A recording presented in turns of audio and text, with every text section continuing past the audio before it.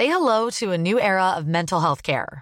Cerebral is here to help you achieve your mental wellness goals with professional therapy and medication management support. 100% online.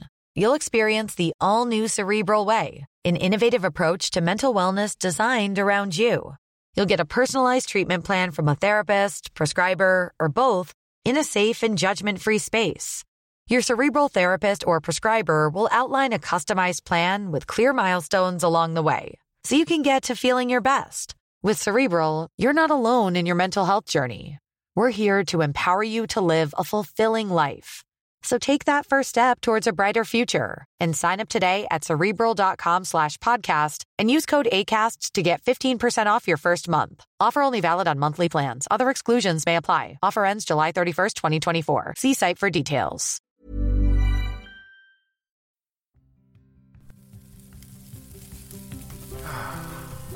Nothing like a nice fire.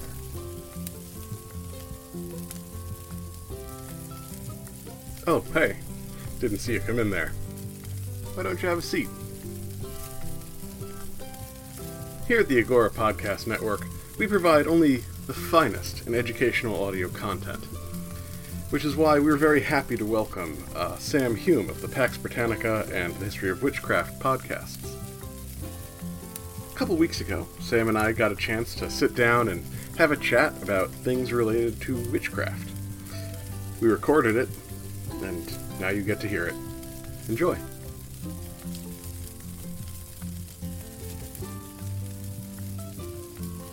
Hello, everybody. Welcome to whatever feed you're listening to this on. My name is Benjamin Jacobs. I'm the host of Wittenberg to Westphalia, The Wars of the Reformation, a podcast which is purportedly about wars of religion in the early modern period, but which has spent the last 5 years gloriously digging into the background of the early modern period, which is to say the Middle Ages. With me today is Sam Hume, host of the extraordinarily wonderful Pax Britannica podcast, but also the History of Witchcraft. Sam, would you like to say hello? Hello, everyone, wherever you're listening to this. So, Sam and I both participated independently, I suppose, in the Intelligent Speech Conference recently, and we had, I was sort of on an organizational side, we had a question from a listener who couldn't quite attend, and so we promised to slip the question into the Q&A portion of Sam's presentation, and then everybody forgot. So Sam and I went back and recorded an answer afterwards, and the question was so good that Sam and I were sitting there after we recorded going, yeah, we should just do a crossover. And then the listener, and I should say the listener's name is Ira, and Ira sent us a follow-up question, which was equally as good as the first one. So now it's like, well, okay, now we just have to. Yeah. So let me just start off here by reading these questions, and then we'll sort of go into just sort of a chat about witchcraft. Sounds good to me. Ira asked, for Sam Hume of Pax Britannica, this question is more about your other podcast, The History of Witchcraft. For some of the evidence, it seems that witchcraft panics follow a similar spread to that of a meme, kind of like an intellectual virus.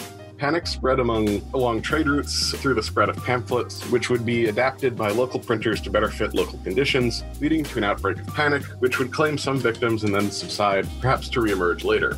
What is your opinion on viewing witchcraft trials as a meme? So then we sent him this response, which we recorded some time ago. So first off, that's a fantastic question, and I've put a lot of thought into it. And it's an interesting idea, and I'm sure if they haven't already, there are historians who will have looked at it in this way, even if it's just an article or two, not a full monograph. But I think there's a lot of similarities there, but I don't want to oversell it.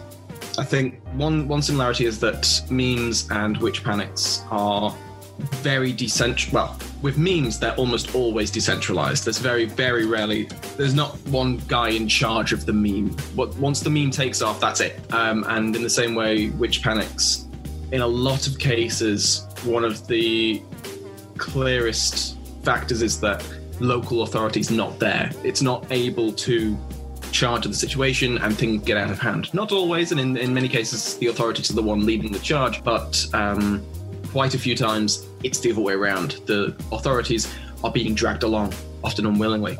So in that sense, they're somewhat like memes. In another way, both are self-propelling in a way. Once a meme becomes popular enough, it'll just go on until it burns itself out. And that usually, whenever a corporation uses it for an advertising campaign, that usually is when it's done. But with witch panics, it's the same kind of thing. And this is what Ira's question kind of touches on. Not so much with trade routes and with pamphlets being reprinted or something like that, but more the case of when one community hears about a neighboring community and finds out that they're persecuting their witches. That might be the push community A needs to persecute their own witches. And that'll be based on long-standing reputations. Someone's got a reputation 20 years ago. They had an argument over a cow. They didn't get paid for it, or they didn't get paid enough and the cow died. And then this is how long we're talking. This is how long these reputations can last. So it isn't so much that as an intellectual virus, the people didn't all of a sudden discover or find out about witches. There was always an underlying credulity that was always there, and then it was just built up with local factors, local reputations. And then I could see the witch panic as a meme having an effect, being the spark.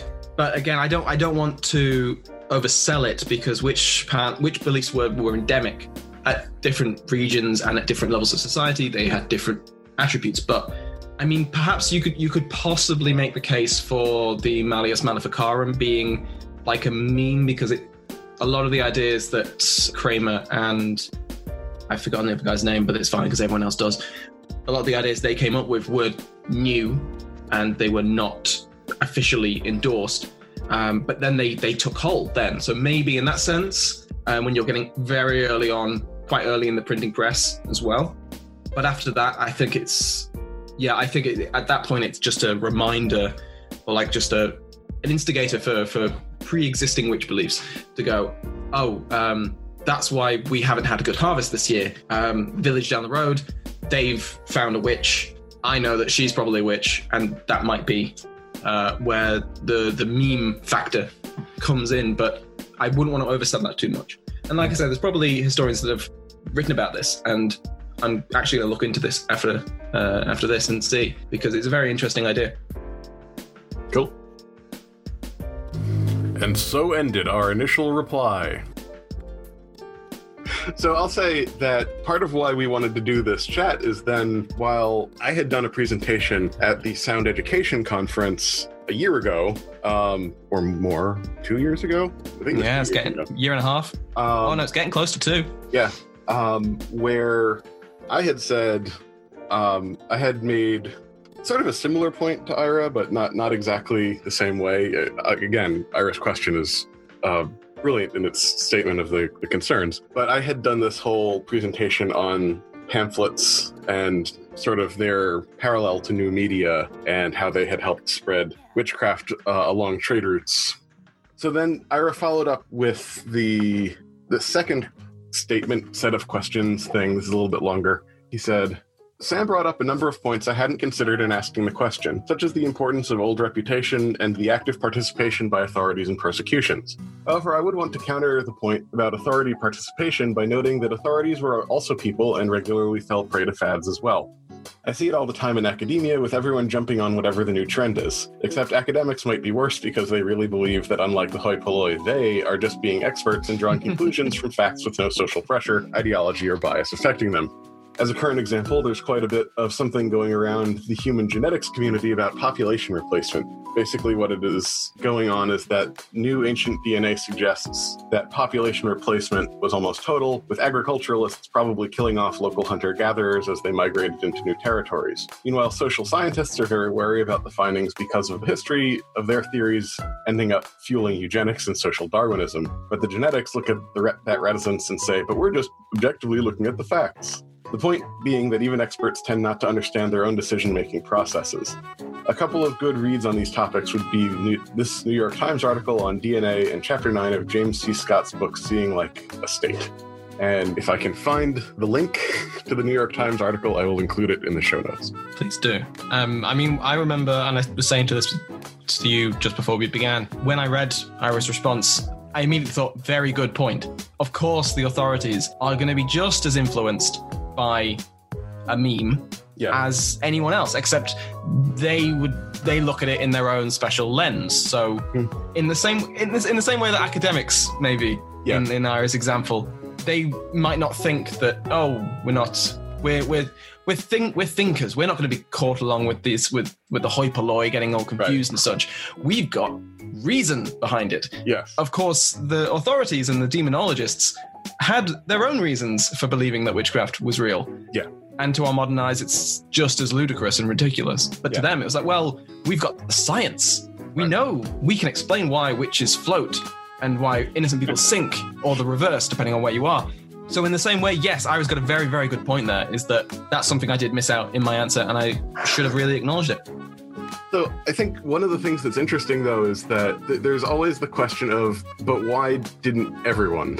So my bias on this point is that absolutely, given my previous presentation. I talked about this before, but we may actually cut that part out. So I had done a previous presentation where I had talked about pamphlets acting somewhat like social media. They're a new media version that sort of democratizes content, which then allows, if you will, trash information to infiltrate into the discourse. And in the context of a lot of social dislocation and mistrust of authority, it did lead to it being difficult for people to sort out good information from bad information. So one of the things that's always interesting when you're talking about the witchcraft trials is, so Sam and I have talked about this before, and Sam has his things that always piss him off about when people talk about witchcraft trials, when they say, like, it's just this, or it's just that. For me, the biggest thing that pisses me off is that people say, well, in the Middle Ages, people were so ignorant, they burned witches. And of course, as Sam and I both are very well aware, no definition of the Middle Ages that's currently used by historians for periodization would encompass the witch trials. Maybe some of the earliest ones, but there's a lot going on, and really what we're talking about is the witchcraft trials were not a medieval phenomenon. And so the question is, one, Europeans sort of had these folk beliefs about witches since the beginning of time, essentially, as far as we know. But they didn't start burning people en masse until the 1500s, 1600s. And then on the flip side, you have some leaders and intellectuals who end up getting wrapped up in this process. But usually what happens when you have a witch trial is that it gets shut down by someone in a leadership position, ultimately. You accuse one too many people, you touch the third rail of local politics, and then the Holy Roman Emperor comes in and starts laying down the law. Waving his armies around or whatever. What do you mean you're trying to kill my friend's neighbor's daughter for witchcraft? This is ridiculous. Exactly. Oh, forget about the other 20 people you've done before this. They were fine. Whatever. Sure, yeah. I'm sure you had your reasons, but now I care about it, and now it's ending. Yeah.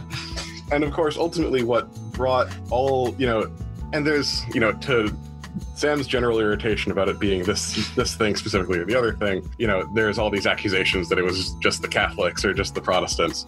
It was the Catholic Church that actually took one of the main actions to start ending the witchcraft trials, and I forget the year and I forget the context, but their chief inquisitor did an investigation of witchcraft trials and went, these are all crap. I think the quote was something along the lines of, I have not found a single witchcraft trial that met our standards of evidence. Yeah.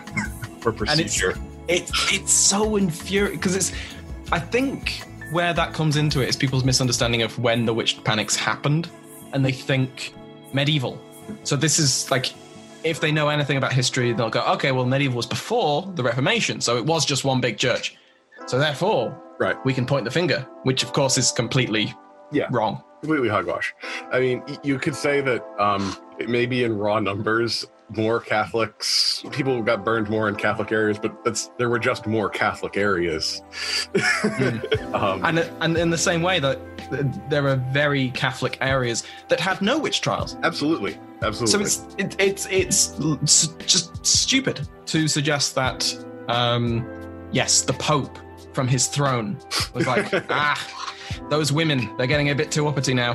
Go on, burn a few hundred of them. It's just mad. It's just, I get why people fall for it, because so mad. It's so insane. Witch trials and witch panics, and it's scary.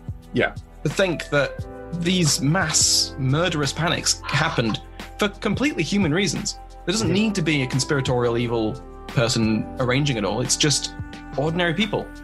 Yeah. So I think we've decided what we think it isn't. It's nothing simple. There's no Snidely Whiplash twirling his mustache and going after innocent women. But so the bigger question is what are the complex set of, social conditions that cause the situation in light of Ira's questions. And I think it is fair to say, in terms of the first question, and I should say, in a simple, chat in an afternoon, we're not going to solve this whole question. But in responding, if only we could. In responding to Ira's initial question, obviously, so we're talking about there's a definite overlap in terms of the rise of the printing press during this period where, particularly in the light of a complete lack of effective copyright laws, you had a lot of incentives for people to print these pamphlets, which were like even one page of just printed stuff that they could just take out in stacks to the market once a week and hawk. And, there was a constant need for new content. So they were looking at what traders from other areas were bringing in, taking their pamphlets or broadsheets, just taking them back and copying them, tweaking them up a bit and spreading them around. And that's actually a lot of how the Protestant Reformation happened, is because Martin Luther's stuff was spreading that way. At the same time, again, you could sort of say, by contrast, or, by that same mechanism, information, quote unquote, about witches was spreading in this fashion. And in my research for the presentation 2 years ago, I did run into an article whose name I'm not remembering right now, but I can try and put it in the show notes if I remember, that looked at this issue and pointed out that there were a couple cities where they banned pamphlets talking about witchcraft, and then they didn't have any trials. So, which sort of leads into the second question, which is, how did authority play into this? And I think it's fair to say that, as Ira says, authorities are people, part of which means that some of them are going to be susceptible to meme stuff, part of which means that they're not monolithic. Yeah. There are some people who, for whatever reason, bought into the meme information, if you will, but there's certainly lots of authorities who didn't. As I mentioned, with the chief inquisitor kind of helping to shut everything down. And that's also sort of an interesting thing. Sam, what kind of incentives do you think there were that would drive authorities to participate or not participate? I think, the immediate go-to is greed. That's usually brought up as, yes, the witch hunters were making money from this. Right. And the people who accused people were making money from this because they would get some of the accused belongings. And that's certainly true. And I think there's the witch trials in Liechtenstein in the 17th century were notable for that. If I'm remembering rightly, it was a couple of years since I learned about that. And obviously there's Matthew Hopkins, witch finder general. Also, it was his job. He was going around and he was charging people. Yeah. But I don't think greed counts for most of it. I think it depends how cynical you want to be, because on the cynical side of it, you could say that authorities, things are going wrong. For whatever reason, bad harvests, war, the economy's failing, what have you. A scapegoat is very, very useful. Mm-hmm. So if you want to be cynical, you could say that a lot of authorities are... When you're ready to pop the question, the last thing you want to do is second-guess the ring. At BlueNile.com, you can design a one-of-a-kind ring with the ease and convenience of shopping online. Choose your diamond and setting. When you find the one, you'll get it delivered right to your door. Go to BlueNile.com and use promo code LISTEN to get $50 off your purchase of $500 or more. That's code LISTEN at BlueNile.com for $50 off your purchase. BlueNile.com, code LISTEN. Going, okay, well, everyone seems to believe it's Agnes from down the road. Right. Let's put her on trial. But if you don't want to be that cynical, then I suppose there's genuine, sincere belief that these people are dangerous, that these people are witches, that they are heretics, and they are putting not only their own eternal souls, but everyone else's eternal souls at risk. And I think it's just, like all things to do with this topic, it's not very simple, and I think it's just a mix of all of those things, because no witch trial happens on one person's order.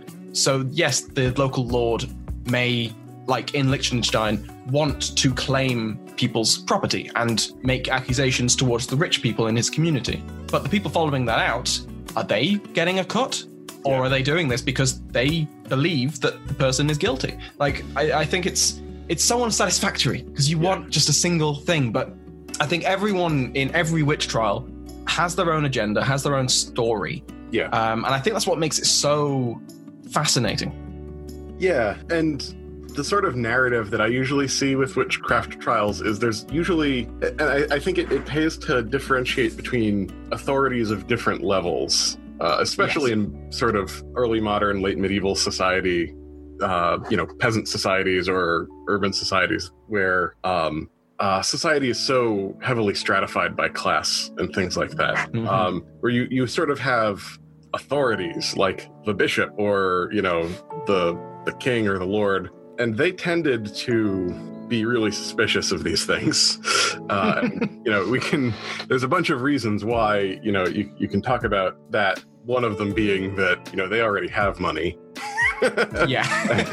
they make more money by society being stable and respecting their authority than having things get all topsy-turvy. But you have people who are sort of lower down on the totem pole. Like the Witchfinder General, from listening to your show, he was like just some cleric, I believe. He was just some guy. Yeah. He just rocked up in East Anglia and said, Parliament has charged me with finding the witches in this community. Parliament had done no such thing. He just made that up. And when Parliament found out, they were not happy. And this is Puritan-dominated Parliament, so the stereotype is that they are the witch hunters. Like, Salem, for example. Right. But just as an example of the authorities, not always being in favor of this kind of social unrest. Yeah, they were not pleased when they found out about Hopkins. So you usually have someone who's got like a little bit of education, a little bit of status within their society, or, a con man who at least comes off as having some ability to have education or authority. And so Marxist historians like to talk about how revolutions start. Earlier revolutions are always about leaders from one class that doesn't feel like they're given enough clout coming in and just trying to take over by using a revolution to push themselves higher up the pecking order, which, again, I don't generally like Marxist lenses, but I think that idea is pretty valid in terms of, you've got some guy who he's got some education, he's got some respect and wealth, but he's not really kicking it in the halls of power or anything. And, he's hungry, he wants to make his mark. He's ambitious. He's ambitious, and he's held back by society. That's a universal across all of human history. So to that extent, there's definitely something to it. And then, someone comes in and drops a bunch of pamphlets saying that there's these secret witch covens hanging out everywhere, and they're the reason that there's hail.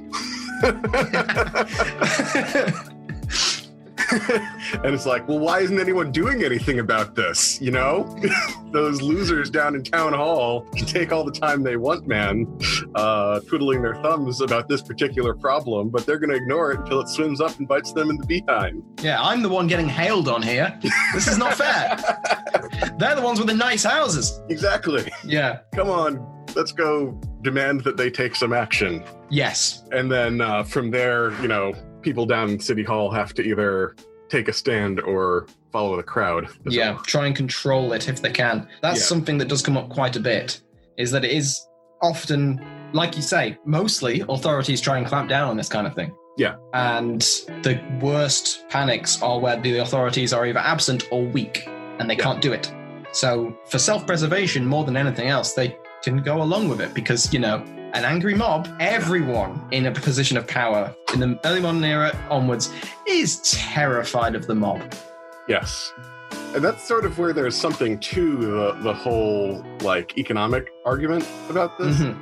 This is one of those things that definitely people are like, it's just that rich people were afraid of poor people, man, thing.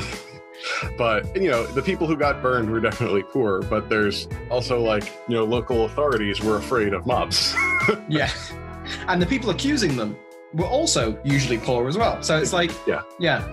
And to touch on that reputation thing that Ira brought up, I know I've brought it up a ton in my show. Even when you're not staring down the barrel of a witch trial in the early modern period in the Middle Ages, your reputation was sort of something that you lived and died on in European society. You're in a situation, particularly for rural peasants, where it's like everyone's constantly on the edge of starvation.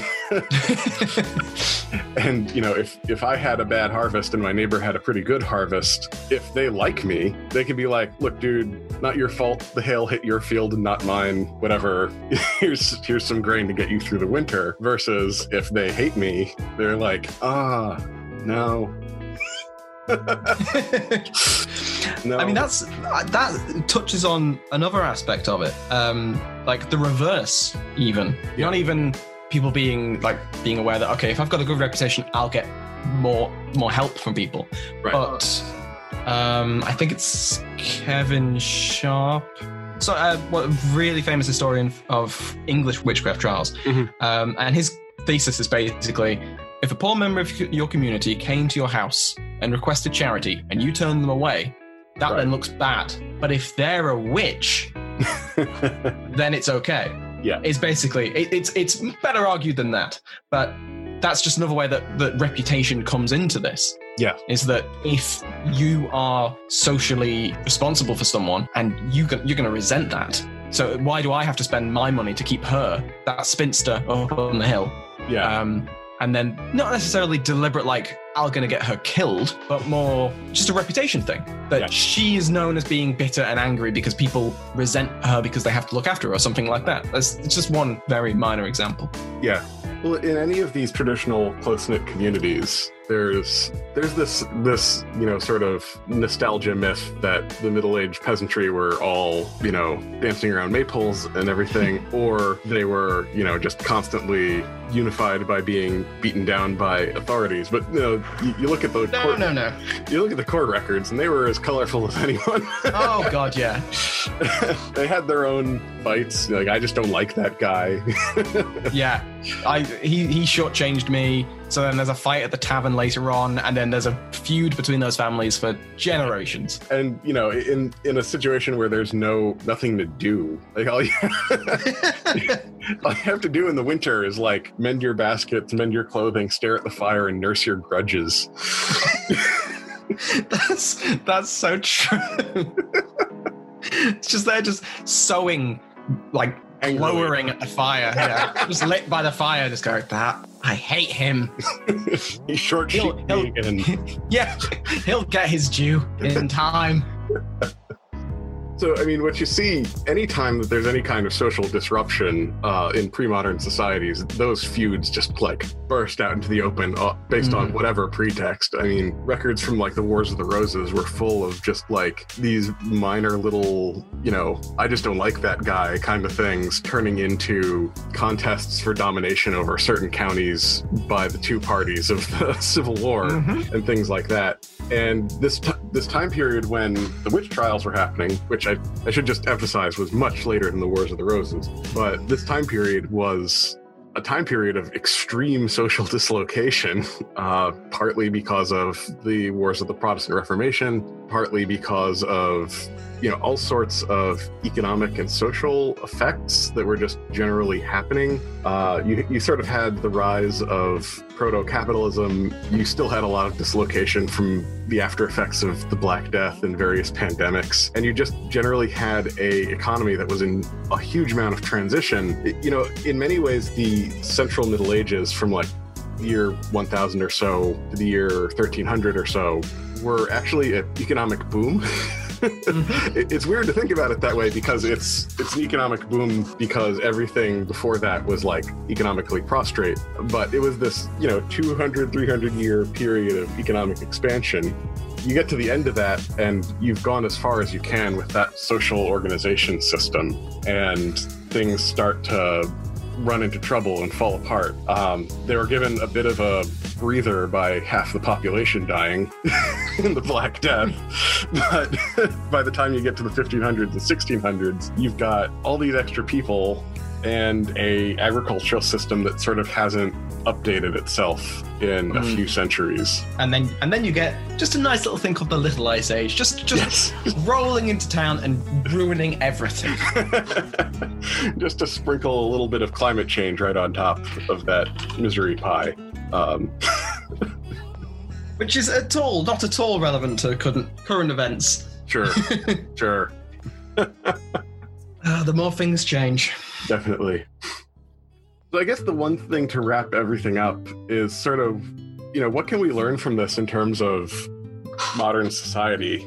For my presentation that I did a couple of years ago, I obviously sort of said, so this is obviously relevant to trying to sort out good information from bad information in the online context. And one of the things that I was talking about was how institutions came in and eventually settled things down with print media, not to mention copyright law.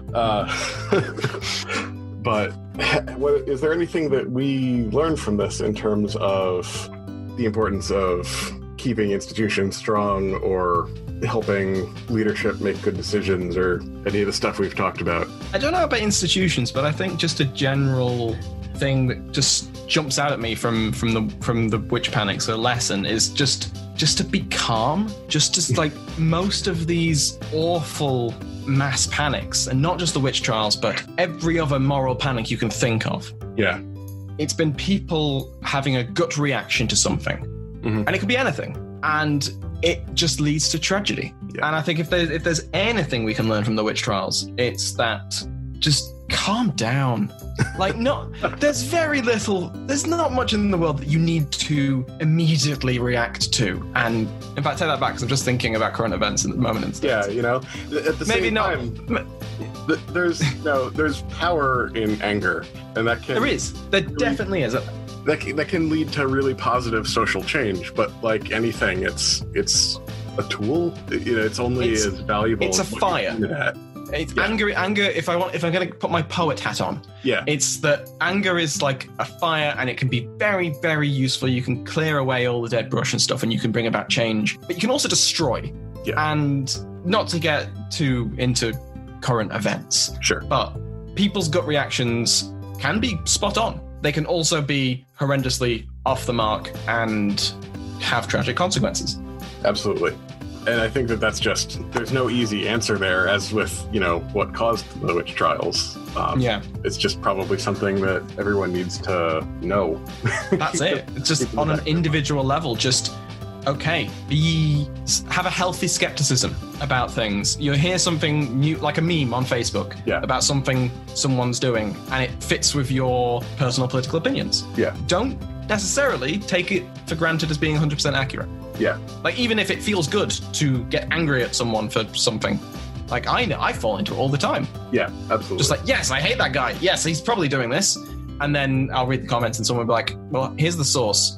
This is how it's been twisted slightly. Yeah. And then I'll feel like, okay, that's annoying. I wanted to be angry. I've gotten to the point where I try and wait for a reputable source to be reporting on something before I, which, that's frustrating too, because sometimes mainstream sources genuinely ignore things that they should be paying attention to. But yes, that's infuriating. Yeah. Because, I like to keep to the same rule. Okay, like I used to read the BBC every single day at lunchtime. That was my routine. Yeah.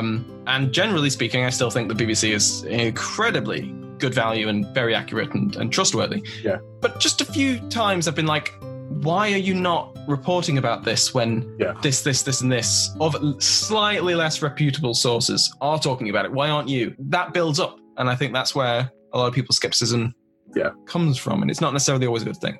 It's funny that you mentioned the BBC, because they're my go-to source for fact-checking American political stuff. Because I figure, I've learned, CNN and obviously Fox are not. I don't like to go to them. No. The 24-hour news cycle is really really bad. But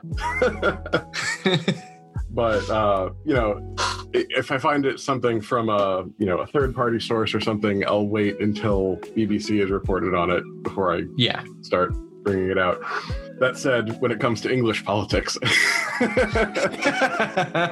oh God, no! Don't talk about British politics, because I'll just get sad. Yeah, I'll just get very sad. All right, well, this has been fantastic, and this has been a lot of fun. Yeah, hopefully we will have some excuse to do something like this again sometime. Oh yes, absolutely. So we'll finish up there. Thank you, Ben, from the Wittenberg to Westphalia podcast. One day you will get to Wittenberg, and I cannot wait. Someday. If you're interested in hearing more about this, then definitely go and check out Ben's talk on when he was at Sound Education, which is in his feed. I really enjoyed it. He raises some really good points. Some stuff I'd never even considered when I was doing History of Witchcraft, like copyright and how important that was to it. Never even crossed my mind. So it's absolutely brilliant. And yes, go and give that a listen, and then listen to the rest of it. I am Sam Hume from Pax Britannica and the History of Witchcraft. And thank you, Sam, for talking to me. Everybody should go check out the History of Witchcraft and Pax Britannica. They're both excellent, excellent shows. And thanks, everybody, for listening. Thank you.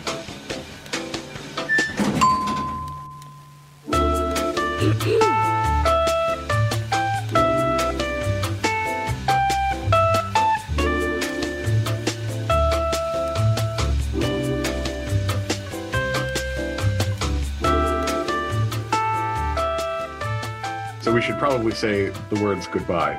Yeah, that might be generally polite. what people do.